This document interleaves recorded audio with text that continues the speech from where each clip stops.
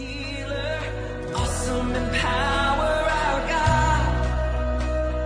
God. Welcome to the God Solution, where we discuss answers to humanity's questions about God and God's answers for humanity's questions. I'm Nate Herbst, and I'm in the studio again this week with... Yo, Caleb Branson in the house. and... Ariana and Caleb, who both were in this Western Civ class that was making students read Reza Aslan's book, Sell It, and we have the opportunity this morning to continue our interview, which began last week, with Dr. Darrell Bock of Dallas Theological Seminary. Dr. Darrell Bock is a world-renowned scholar in this field, and he's going to be answering some of the questions that are brought up in that book, as well as questions brought up in many other different books and other different fields of study. It's going to be an incredible interview, and I'm so glad that Dr. Darrell Bock is coming on the show today. So let me tell you a little bit about Dr. Bock before we get to the second part of the interview. And again, you can get last week's show, the first part of our interview with Dr. Bock, at GodSolutionShow.com. Well, here is a little of what the Dallas Theological Seminary says about Dr. Bock, and of course that's where he is a professor. Dr. Bock has earned international recognition as a Humboldt scholar for his work in Luke and Acts, historical Jesus study, biblical theology, as well as with Messianic Jewish ministries. He served as the president of the Evangelical Theological Society. He is editor-at-large for Christianity Today. He is on the board of Chosen People Ministries and Wheaton College. He is a well-known author of over 30 books on biblical topics, and he's been a New York Times best-selling author in nonfiction. He has contributed articles to leading journals and periodicals, including many secular publications. He has done a variety of media shows, including work with ABC, CNN, Day of Discovery, and The John Ankerberg Show. He has blogged on culture and scripture for over 7 years. You can read his blogs at dts.edu/thetable. You can read his blogs at dts.edu/thetable. That has both his blog and his podcast. You can get his other blog at bible.org. You should also check out some of his books. You can go to the Darrell Bock page on Amazon.com, or just search his name, Darrell Bock, on Amazon to see a list of his books. Here are a few book suggestions that I think you should check out. You should check out Truth in a Culture of Doubt, Engaging Skeptical Challenges to the Bible. That's one he co-authored with a couple other authors, and it is a response to Ehrman, who we're going to be discussing some today. It's a book that I'm reading right now. It just came out about 5-6 weeks ago, and it's a great read, so please check it out. You could also check out Who is Jesus? Linking the Historical Jesus with the Christ of Faith, Recovering the Real Lost Gospel, Reclaiming the Gospel as Good News, Jesus According to Scripture, Restoring the Portrait from the Gospels, Studying the Historical Jesus, A Guide to Sources and Methods, Jesus in Context, Background Readings for Gospel Study, and Truth Matters, Confident Faith in a Confusing World. Last week, we discussed a whole lot about the Da Vinci Code, which was Dan Brown's novel, but unfortunately, a lot of people forget that it is a novel, and a lot of people take it as history. So I thought it would be good to deal with some of the issues that it brings up. Of course, it's quite the old book, and it's kind of old news, but the reality is some of the issues that it brings up persist in a lot of people's minds today. A lot of people would say, wasn't Jesus married? Weren't the Gospels that are in the New Testament just cherry-picked from a whole lot of others, from the early church councils? What's going on with all these types of questions? So last week we talked about some of those issues. He is one of the greatest experts in the world on those very things, so I thought if we have him on the air, might as well talk about some of those things with him. You could get that show again at GodSolutionShow.com. Well, this week we're going to continue talking about Ehrman. The end of last week's show just began to get into the topic of Ehrman and his work. This week we're going to pick right back up with Ehrman and some of his work, talking with Dr. Bock about it. Dr. Bock has debated Ehrman, and he's written responses to Ehrman's work, and it's going to be great hearing a little bit more today about what he thinks about a lot of Ehrman's work and some of the scholarly answers to the questions Ehrman raises. So I'm glad you're tuned in this morning. It's going to be a great, great show. So let's get right back to the interview with Dr. Darrell Bock. So Ehrman claims that the problem of pain was a major factor in his rejection of Christianity, and he actually wrote an entire book on that topic. What's wrong with that analysis? Well, the problem with that analysis is that it, on what basis are you going to make the analysis? You can't talk about the standard by which to judge the way our creation works and whether there's a right or wrong to it unless you have some standards of right and wrong to apply to it. If you pull God out of the equation, where do those standards come from? How do you even make those judgments? So it isn't to say that the world is not a messy place. It is. Theology says we live in a fallen world. There's a lot of pain. Why God allows that pain is part of the story of Scripture, and part of the response is that He has made us and created us to be responsible moral beings, and so we end up being accountable and responsible for the consequences of the choices that we make. And certainly not all the pain of the world comes from that, but a lot of it does. Our mortality is part of a reminder of the fact that we are creatures. We are not immoral beings. And so we are accountable to a Creator, and our mortality helps us to show that. There's obviously pain that comes with mortality. And so you are dealing with a challenge that on the one hand isn't equipped to issue the challenge, because in order to issue it, you've got to have the standards by which to make the evaluation. But if you don't have a God, there are no standards like that. We're just here, and it's just kind of a random accident. And then the second part of the equation is that our existence in a fallen world is something that theology recognizes, and it's part of both, if I can say this, the blessing and curse of being made as a responsible moral being whose actions do have consequences. God doesn't go around like a magician just kind of correcting our missteps. He allows us to experience the moral outcome of the choices that we make, and then He appeals to us to think through our need for Him in the midst of recognizing that sometimes we make some very bad choices and do some very damaging things. Can you summarize a few of the main mistakes Ehrman is making and where he is wrong in them? Well, I mean, it's kind of like, where do you begin? There's just an array of stuff. It really depends on the topic that you're talking about. For example, in discussing that there are contradictions in the Bible, the assumption is that if two statements don't agree with one another, that difference basically equals contradiction. Well, difference doesn't necessarily equal contradiction. If you ask my wife and me about our courtship, you'll probably get some overlapping events. She'll probably tell you some things that I won't mention, and I'll mention some things she won't mention. And even the events that we share, we might talk about from a different angle, but that doesn't necessarily mean because there are differences, there are contradictions in place. Sometimes the angle of and perspective on a story is giving you exactly that, a different but related and true angle to the story that you're telling. And so that's one example. Another example deals with the way he handles text criticism in the manuscript tradition. The New Testament is the most widely and best attested ancient book that we have, bar none. I mean, it's literally miles ahead of anything else that we have out of the ancient world. And so we can be very, very confident of the text that we have in our hands, even the places where we're not exactly sure what the original wording is. In a Bible, in a good study Bible, there'll be a note in the margin that says "or," that tells you what the alternative reading is. None of those differences impacts the core teaching and theology of Christianity. What it impacts are how many passages apply to the doctrine or the teaching that we're looking at. That's what gets impacted by those differences, not the content as a whole. So that's a second kind of area that we deal with.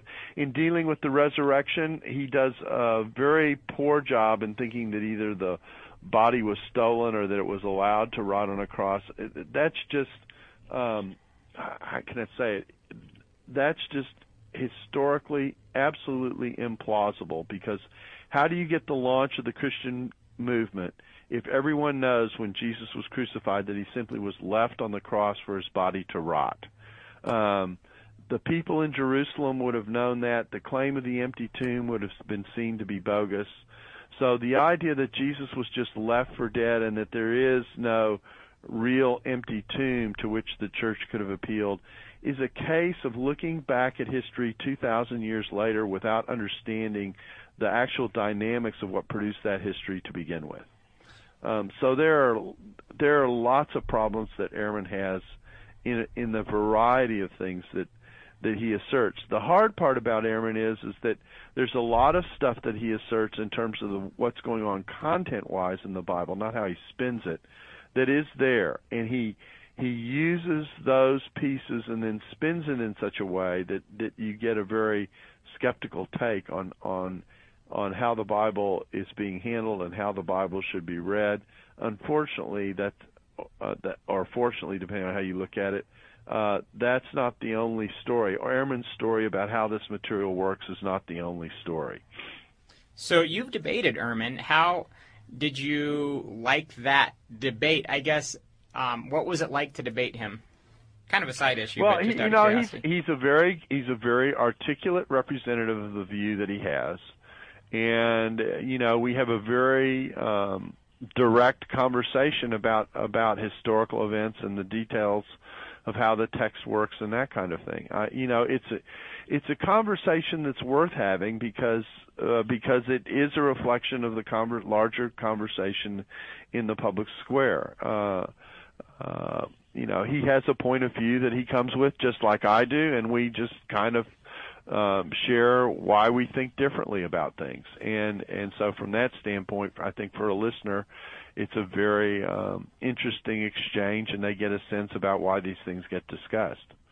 Absolutely. Well, thank you so much for being willing to do this hard work and equipping us with answers kind of on the ground level here on the college campus. If you're just tuning in, you're listening to The God Solution on KDUR, 91.9 and 93.9 FM in Durango, and KDUR.org online. I am so glad that you're tuned in for the second part of our interview with Dr. Darrell Bock.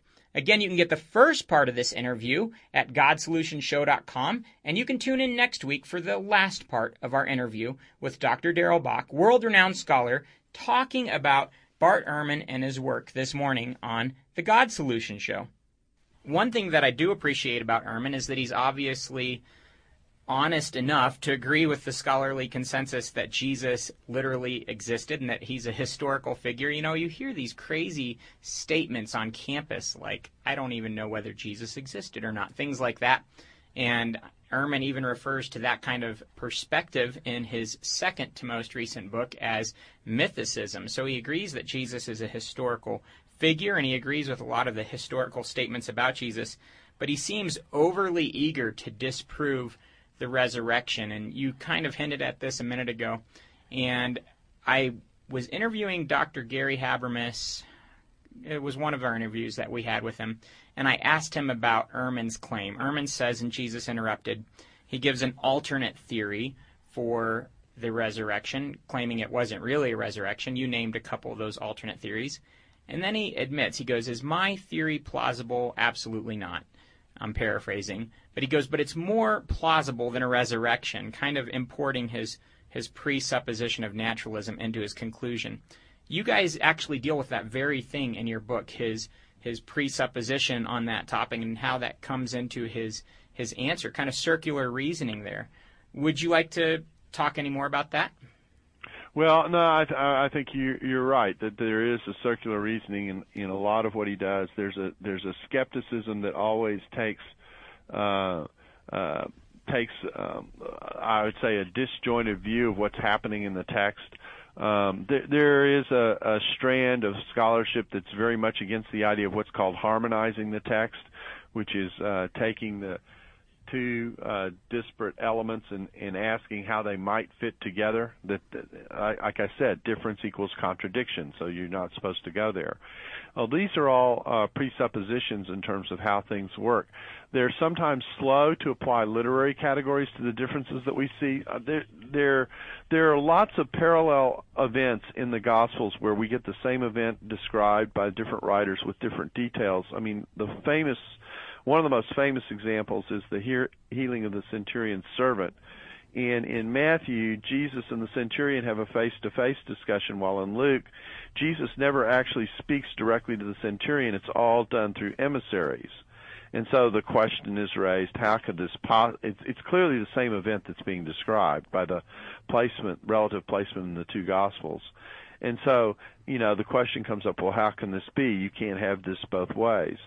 Well, the way you can sort it out is to recognize that Luke is giving you the detail, and then to be aware of an ancient custom that existed, which was called the Shaliach custom. It's the apostolic custom, if you will, that if I send someone in my name, it's as good as me speaking to you as their representative. The closest example we have of this today is the press secretary who speaks on behalf of the president. And so, we don't regard the press secretary's utterance significant because of who he is. We regard his utterance significant because of who he represents. And in the ancient world, there was this idea too, so that Jesus could send out his disciples and say, if someone hears you, they're hearing me. So in the context of telling the story of this healing, Luke is trying to bring out Jew-Gentile relationships as well as the miracles, so he shows Jewish emissaries speaking on behalf of a Gentile, and in the midst of that, we get more detail about the event than Matthew's giving it. Matthew has collapsed and simplified the event by allowing the representation of the centurion coming through the messengers to be expressed more directly. That's a literary difference that's creating that. And working with these variety of categories in terms of how the Scripture works helps us with some of these sensitive topics that sometimes come up where on the surface it looks like there's a real difference and maybe even a significant problem. And I think if I'm remembering correctly, in Truth in a Culture of Doubt, you guys mentioned how Dr. Blomberg, who was on the show recently, discussed and showed how in that time period harmonization was a legitimate aspect of other historical documents outside of the New Testament. That's correct, right? Yes, it is. And in fact, there's work being done in this area. In fact, you can even see it within the New Testament. The example I like to point out is that when you watch Luke retell the story of how Jesus appeared to Paul on the Damascus Road or to Saul on the Damascus Road, we get that story told 3 times in the book of Acts. We get it in chapter 9, chapter 22, and chapter 26. It's the same author writing all 3 presentations, and there are differences between the presentations because one of the characteristics of living in an oral culture, which was what the first century culture was, is that when you tell a story, you don't retell it exactly the same way because you want people to stay interested in the story rather than tuning you out by saying, oh, I've heard all this before. And so what you get in the retelling is the injection of fresh details and new elements in the retelling that you didn't tell the first time, so that the story is both the same and a little bit different. And in the midst of that, you keep the interest of the person even as you make the point that this is an important event because I'm going about the trouble of retelling it. And so we see that not just in outside writings of the New Testament, we even see it within the Bible itself in terms of how it handles itself. Okay, can a Christian believe with confidence that Jesus rose from the dead? Well, yeah, I mean, I think so. The whole Christian movement is premised on that very fact. The martyrdom of the first generation of people who walked and talked with Jesus is premised on that fact that something caused them to go from being despondent when Jesus was crucified to being bold after they sensed that he was raised from the dead. This isn't something they generated for themselves. It wasn't part of a plot that they hatched to try and keep hope alive. They didn't even need to go there if that wasn't really a real part of the story. You know, to declare that Jesus is the Son of God who's seated at the right hand of the Father whom God has raised, with all the pressure that put on them as Jewish people speaking to other Jewish people, and particularly with the Jewish leadership, if they didn't have to go there, there was no reason to go there. Why take on that risk? Why take on that burden? That kind of thing. Well, the resurrection is such a, how can I say it, such a paradigm-changing event, such a deal changer, that it's something that had to have happened in order for these former Jewish people who used to confess that there was one God to believe and come to the point where they thought, well, there is one God, but he has also expressed himself in his Son and has sent him in the flesh to reflect who he is and to complete his promises. So, yeah, I think the resurrection is a real event. I think the early disciples were convinced it was a real event. And what non-conservatives will tend to do is to say, yes, they were convinced of it, but they had psychologically put themselves in a place where they it was something that they hoped to believe rather than knowing that it really happened. So they make a distinction between the disciples' perception that the resurrection happened and their deep belief that it happened and whether it was a real event or not. I don't think you go there in terms of life and death and martyrdom unless that conviction really is there for some type of a solid reason. And that's basically the skeptic trying to harmonize their theory with the historical evidence, is it not? Aren't they trying to kind of force their theory on the evidence there if they do that? Yes, I think that's exactly what's going on. And, this is one of these discussions in which, because I think what happens is because we're 2,000 years removed from the events, and we can imagine all kinds of possible scenarios for how we get what we have, that's what you see happening oftentimes on the more skeptical side of things.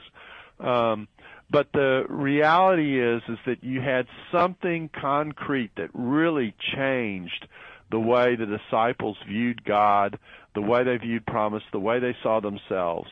And their explanation for this are these events that they participated in the earliest generation. You know, Acts calls these people witnesses, and the point is that they were there, they saw and heard what took place, and that's what they wrote about and taught. And I think that's a much better explanation than the idea that the church came along and made up categories and created space, theological space for things that actually didn't happen at the risk of their lives. It just doesn't make sense to think about that happening in that way.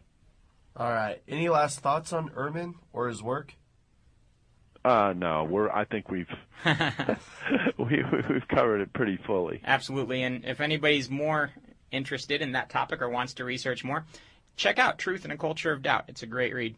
Well, I hope you enjoyed everything that Dr. Bock had to say. There was a lot of good stuff there, and again, if you've read Ehrman or encountered him in school or elsewhere, I would ask you to get Dr. Bock's latest book, Truth in a Culture of Doubt, Engaging Skeptical Challenges to the Bible, where he deals extensively with Ehrman and some of the problems in his research and in his work.